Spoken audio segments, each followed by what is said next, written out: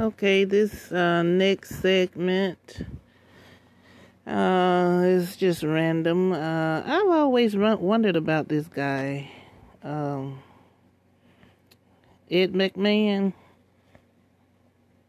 I always wondered about him. He has a little something on him. Don't know much about him.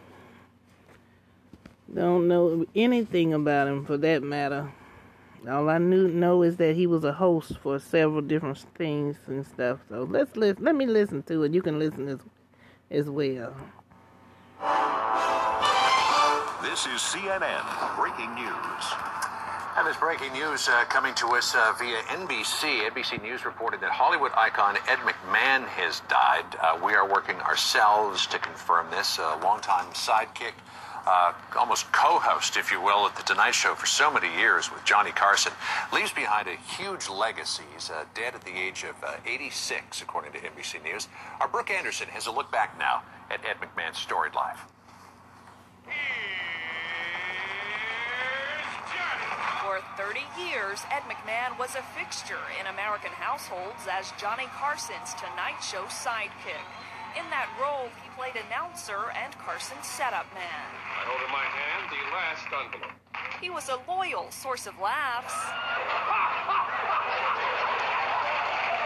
and always knew his place. You had to know how to do that, how to be the second banana, to be in when you needed to be, out when you weren't needed. McMahon got his start in radio and in the early 1950s hosted a number of TV shows in Philadelphia. His long association with Carson began in the late 50s, culminating with their final Tonight Show together in 1992. I want to thank the gentleman who shared this stage with me for 30 years, Mr. Ed McMahon. Even before Carson retired, McMahon had branched out with his own ventures, among them hosting Star Search. He served as a pitchman for Publishers Clearinghouse and co-hosted TV's Bloopers and Practical Jokes with Dick Clark. We got a lot of things planned tonight. While always genial on air, McMahon's personal life was not as charmed. He went through 2 divorces, and in 2002, he sued after toxic mold was found in his house. In 2007, he broke his neck in a fall, leading to more lawsuits. With all the money he had earned over a lucrative career, it came as stunning news in 2008 that a lender had started foreclosure proceedings on his house. If you spend more money than you make, you know what happens. And it can happen. You know, a couple of divorces flown in, a few things like that. And, things happen. Notoriety from his mortgage problems did lead to some commercial opportunities, including a 2009 Super Bowl ad. Now's the time to send your unwanted gold for cash. McMahon will forever be remembered for his work in late night, which earned him a place in television history alongside Johnny Carson. Who did you take to the high school? Madeline Mason.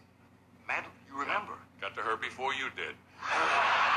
All of a sudden, you did 30 years, and you kind of look back and you see this monument he created, and I helped put in some of those stones with him. It's wonderful. Brooke Anderson, CNN, Los Angeles. Quite a career and quite a lot of ups and downs as well after his stint on The Tonight Show with Johnny Carson. Yeah, well, I'll always remember him from Johnny Carson from Star Search as well, but you're right, later on in life, he did have a series of mishaps, unfortunately. By the way, CNN also now just confirming that, yes, Ed McMahon has passed away.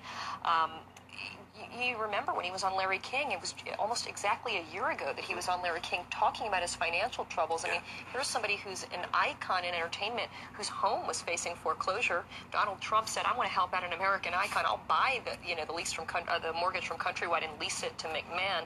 And then, of course, that fall where he broke his neck and he was in the middle of lawsuit proceedings that he recently just dropped. I believe it was a month ago they decided to drop those suits. Well, like you said, if you bouts of trouble, a couple of divorces here and there could certainly change your financial situation around. But Ed McMahon, again, confirming that he is dead at the age of 86 this morning. He will be missed. It's 24 minutes after the hour. Yes, and he died in 2009. He was born in 1923, and he died in 2009. So,